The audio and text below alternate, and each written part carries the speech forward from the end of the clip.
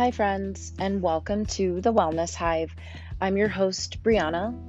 Today is a little bit of an emotional episode for me, so bear with me as I get through it. I was excited thinking about what I wanted to cover for you all, and then I received some really terrible news. It fell in line with today's topic, but kind of in the saddest way possible. I really wanted to dig a little bit deeper on the topic of recovery. That word is all-encompassing, I know, and it can mean so many different things. When I think about recovery, I think about literally how we recover from poor choices, from setbacks, from bad things happening, from stress, from anxiety, and other factors that may fall under that umbrella. Whether it be recovery in the moment or recovery extended years down the road, and I guess that would depend on the severity of the thing you might be recovering from, right? Just a little background so you know where I'm going with this. I have my master's degree in counseling. I was a school counselor for a long time and worked in a middle school in Fairfax County before transitioning to my current role as director of the counseling department at a middle school in Arlington. In my role as counselor, I developed some strong relationships with kids. I still keep in touch with them, and one in particular. She sent me a text last week and asked if I remembered another student that I worked with when I was at the school in Fairfax County. Of course I remembered him. He was the kid that you literally never forget. If you work or ever worked in education, you know what I mean. He's the kid that gave you all the gray hairs. He was the one that drove everyone absolutely nuts, and he had a lot of behavioral issues. But he was sickeningly smart. He was witty, he was charming, he could really do whatever he wanted if he could only get his shit together. I remember talking about him in team meetings with the teachers I worked with at the time, and even looked back at my counseling notes from all those years ago. Definitely still have them. We had a behavior plan set up for him. I met with him weekly and reported back to teachers on his progress. We met with his mom multiple times. We poured into him, hoping it would steer him in the right direction. We spent so many hours trying to come up with ways to support him, and eventually he left us and transitioned to high school. That was really the last time that we connected. Over the years, I asked around to see how he was doing, and it sounded like things hadn't really improved. He was still the same super smart kid making really poor choices. Well, I learned recently that he committed a crime that would change his entire life forever. And it made me wonder, how does he recover from this? How will he come back from this? He's still young and will most likely spend the rest of his young adult and middle-aged adult life in prison. So what happens now? My heart breaks for him. I'm really saddened by all of this, and it just makes me think about all of us. How do we spring back to a healthy existence after something bad happens to us? Of course, not everyone will have the same experience that I'm describing with my former student. It's definitely an extreme case, but I am certain that we all will experience setbacks, whether they are self-inflicted or imposed upon us. It's inevitable. So what happens after that? I personally really struggled with this in the past, the idea of this, I mean, and sometimes I still do. When things happen or I foresee something that may not work out, it really gets in my head. Like totally messes me up. At first, I couldn't really describe what was happening or why even. I just knew that it was hard for me to really think about things in a rational way in those moments. So I decided to look into this some more. I researched a little and came across an article posted on Psychology Today by Guy Winch, a licensed psychologist, keynote speaker, and author. It was definitely informative, so I encourage you to go ahead and give it a read. I'll add a link to the article in my bio for those who are interested in also digging a little bit deeper, so check it out on my Instagram page. But in this article, Guy Winch states, small psychological injuries can have big impacts. We all know failures are demoralizing, but what we don't realize is they constitute a form of psychological injury in that they literally distort our perceptions and thus set us up to fail again. That got me thinking about perception versus reality.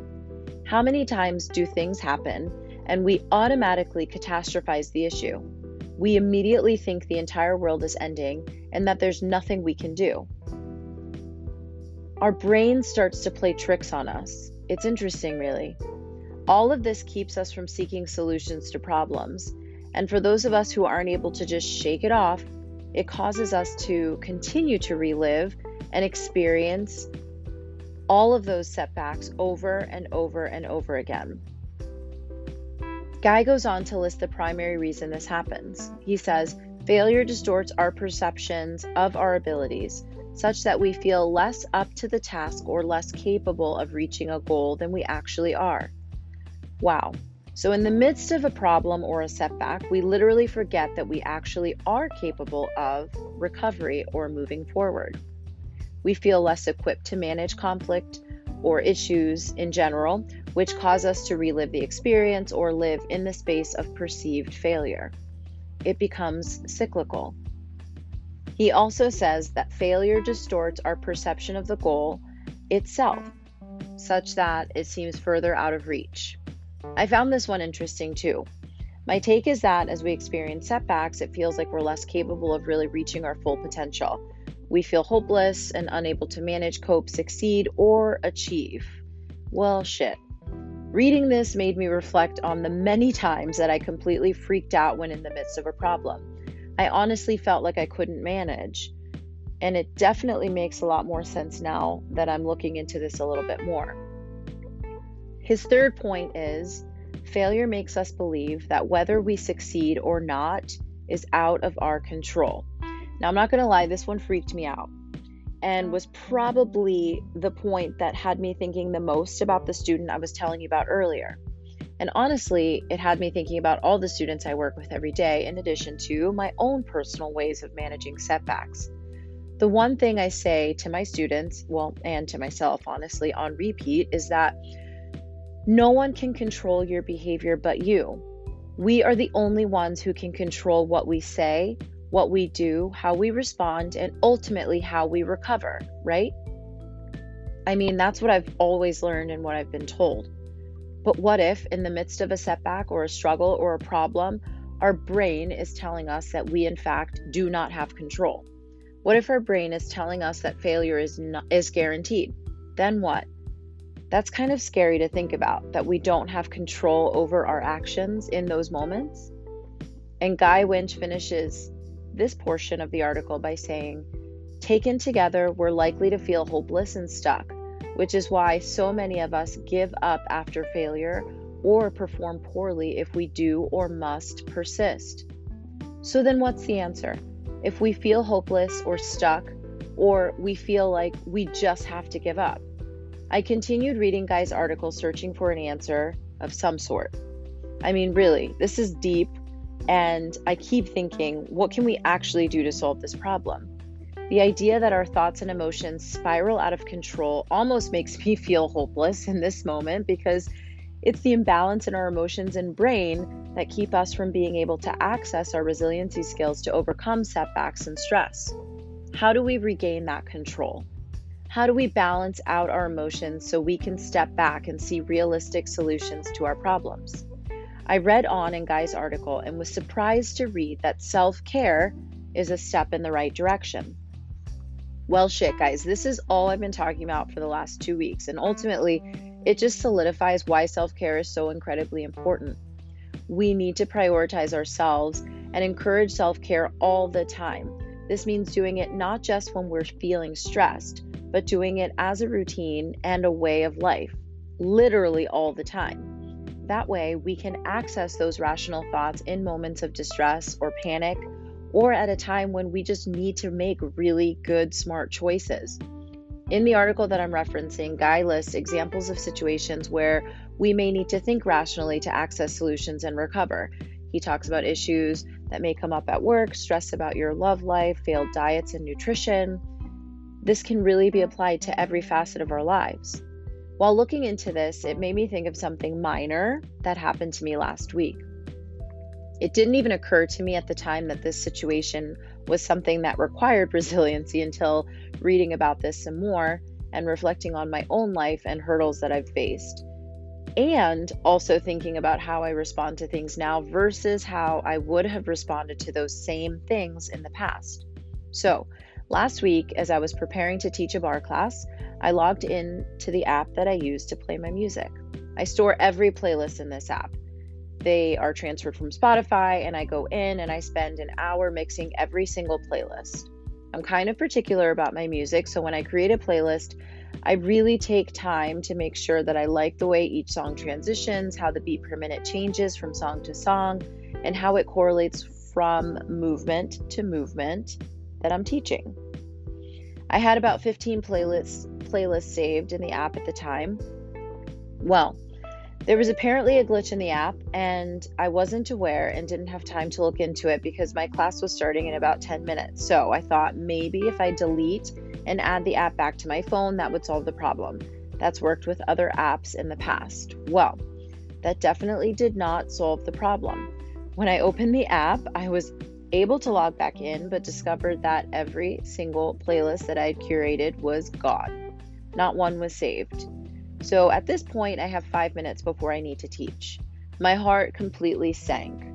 Not just because I was running out of time, but because this meant hours of time working on playlists had been completely wasted and thrown away. My initial thought was to burst into tears. Honestly, that tends to be my first reaction when I'm super frustrated or really angry. But I decided that I would just keep pushing forward. I pulled up a playlist from Spotify, reviewed it quickly, set up my class, and just kept it moving. Since then, the glitch has been fixed and all is well. However, a few things that I thought about in this situation. I could have completely lost my shit, for real. I could have walked out feeling like there was no solution, but instead I did some self-talk to calm my nerves and to walk back from the ledge. After class, I was fully prepared to burst into tears, but I was actually okay. I didn't feel as badly as I thought I would given the circumstance. I tried one last time to see if I could recover any of my music, but no dice. So I'm starting from scratch. Listen, I know that this situation may not seem like such a big deal, but for me, it definitely was impactful. I'm all about control and consistency. If something doesn't go right, I tend to have anxiety about it. If you know me, you know that I can spiral out of control in my thoughts. So I was pretty proud of myself for this one. Instead of having a complete and utter meltdown, I thought about all the new playlists that I can make. Either way, it's fine because this shit isn't life or death, and it's okay. And fortunately, I'm able to keep the big picture in mind these days. But seriously though, I'm not so sure I would have had the same reaction a few years ago. Maybe even just a year ago, maybe a few months ago, if I'm being honest. I've taken a lot of time to focus on self-care and self-love. It has been my number one goal, mainly because I knew how much I needed to. And I'm finally starting to see it pay off in these little moments. I feel less anxious, less hopeless, less ready to go off half-cocked when something doesn't work out for me. I know that the idea of self-care can seem silly, trivial, or even selfish. But guys, this can be life or death. It can be life or death. My former student was too busy replaying that narrative of failure and self-doubt in his head that in a moment where he needed to be smart and make a good choice, he chose to commit a crime that would change his life in the worst way possible. Our brain, if we let it, is fully prepared to throw us into full-on survival mode when shit goes down. We need to gain control of our feelings, emotions, and actions. We cannot replay failure in our head. My final quote from the article by Guy Winch is, "The bottom line is there are always ways we can take control of a situation even when we initially believe we cannot. This is an area in which our mind's way of responding to failure and setbacks is misleading and potentially damaging. We have to override the defeatism we feel and find ways to assert control. That alone will help us move forward." My takeaway completely is that we have to take care of ourselves. Think about the last time that you did something just for you, or the last time that you looked in the mirror and uttered a kind word to yourself and meant it. You need to empower yourself. That is how you start to build that strength within and the resiliency to push through in moments of utter distress. I read a quote recently that said, "And if I asked you to name all the things that you love, how long would it take for you to name yourself?" I know you're probably thinking, okay, what does that have to do with setbacks and overcoming obstacles?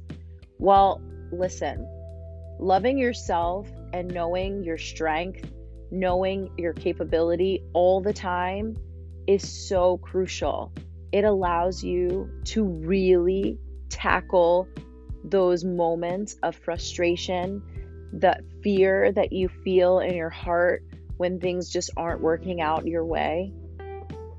And this quote, seriously, was real for me. I think about all the things I love all the time, but it never occurred to me that I myself should be on the list. So I'm going to leave you with that to ponder over. Create a list for yourself, all your favorite things, all the things that bring you joy, all the things you love, whatever kind of list you want to call it, create the list, but make sure that you are the first thing on it and truly mean it. Feel free to leave some feedback about how this feels for you, creating this list. And I also would love to hear about the exercise I shared in last week's episode about forgiveness and creating a positive list for either someone or something that was really grinding your gears. And remember that forgiveness is also a huge part of self-care, relinquishing all of that negativity so that you can be light and free and float through the world. Okay, friends, thank you so much for tuning in. Check back next week with another episode from The Wellness Hive.